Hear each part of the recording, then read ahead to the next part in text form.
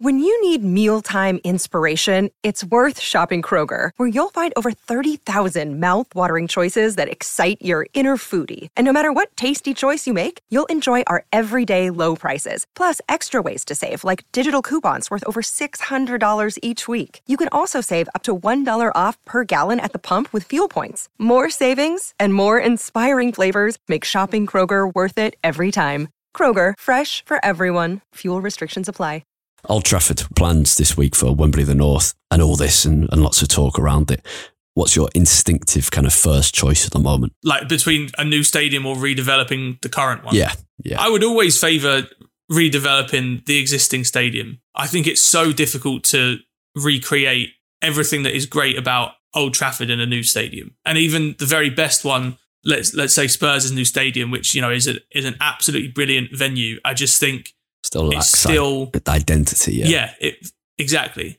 And I get that the way that you build that identity is that you have great and successful moments in it. And, you know, 25 years down the line, if United win 7 or 8 league titles in that time and, you know, have some great moments there, then that stadium will also gain its own identity and character. But I would be very sad to see such a huge amount of history leave by knocking down Old Trafford. Yeah. The thing, I also favour redevelopment, but if financially it just doesn't make sense at all to renovate, then I don't want to see a stadium built on that site.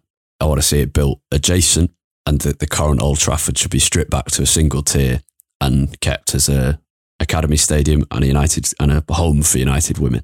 And then you have a smaller stadium next to a new huge arena. So I definitely see the arguments for that. And you can build a great stadium. I've been to athletic clubs in Bilbao. It's probably the model for me. But then I saw the talk of, we want to create a Wembley in the North and have 90,000. None of that. If you're going to, United's Old Trafford should be at 90,000 if it wasn't for the Glazers. The rate we were going at, we would be at 90,000 now. If you're going to build a new ground for the next 50 to 100 years, 120,000, you need to blow the competition out of the water. You need to be bigger than the Nou Camp and the Bernabeu and Wembley and everywhere else. So I just, it's my concern always with a rebuild or a new build is, do the people involved have the vision, the commitment to history and the ambition for this to be right? Yeah. And for it to be right, it needs to be massive. And I can see the benefit that you have 120,000. You can do amazing things like give 5,000 tickets away every game to kids and have them sat at the front of the Stretford end and create a new generation of United fans who go every week for free. And at the age of 13, they probably start paying a £5 and they move further back in the Stretford end. But up to the age of 12, they get to mingle. They get to not pay on the day, but they get to turn up on the day and go in. If you have the vision, you can do amazing things with the new ground. So it could be great. But yeah, I favour a redevelopment. And again, with that, you just think these people need to have proper vision and ambition. Things like when you create the South Stand, the issue with the South Stand currently, it's a smaller stand at United. It's just a single tier compared to 3 tiers in the North Stand, 2 in the Stretford end, 2 in the East Stand. South Stand, it backs onto the railway.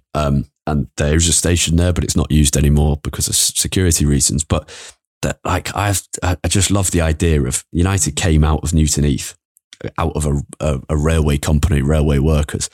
The idea of having the South Stand and underneath it having a train station dedicated to that history.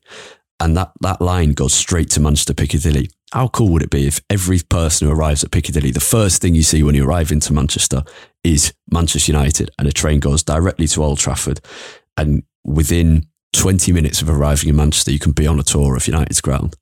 That's the kind of vision you're talking about. And it could be iconic, and you could have 3 tiers or 4 tiers in the South Stand. You could be at 90 or 100,000. So there's loads of stuff like that. And there should be, if you're going to stay at Old Trafford, there should be an academy stadium built next door. And my idea for that is to have a 3-stand stadium with the new Jimmy Murphy statue as kind of the 4-stand looking over it. I think that would be just so, again, romantic. But yeah, that's a collection of random thoughts on Old Trafford. Any more from you?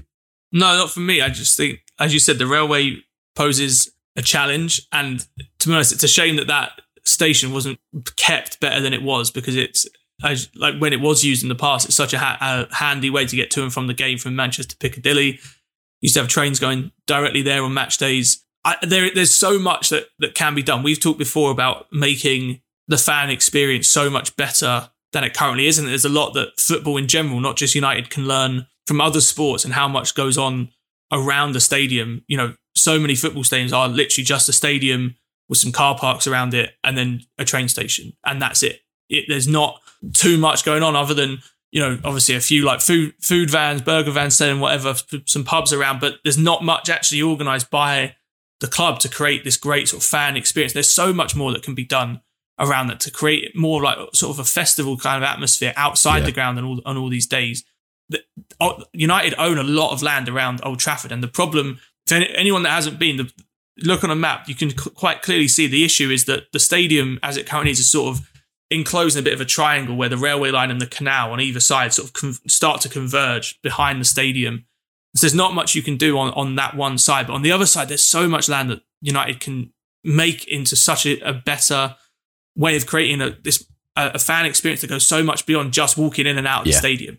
And look, I think there is more than enough that can be done to make Old Trafford into the best ground in the country, which is where it should be. I don't favour, by the way, taking huge chunks of public funding to make it work, as has been floated by creating this Wembley of the North. It's something that happens in North America. We're creating new NFL stadiums that cities will give, you know, hundreds and hundreds of millions of dollars to fund new stadiums that to me should be, if you want it, fund it by your private owners. So I don't favour that. But the idea of Old Trafford being redeveloped into what it should be, to me, 90,000 is the absolute minimum that it should be expanded to. Yeah.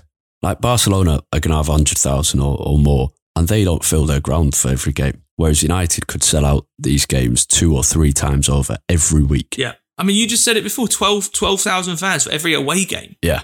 That Barcelona game at home in the Europa League, there was something like 200,000 people in the queue for that.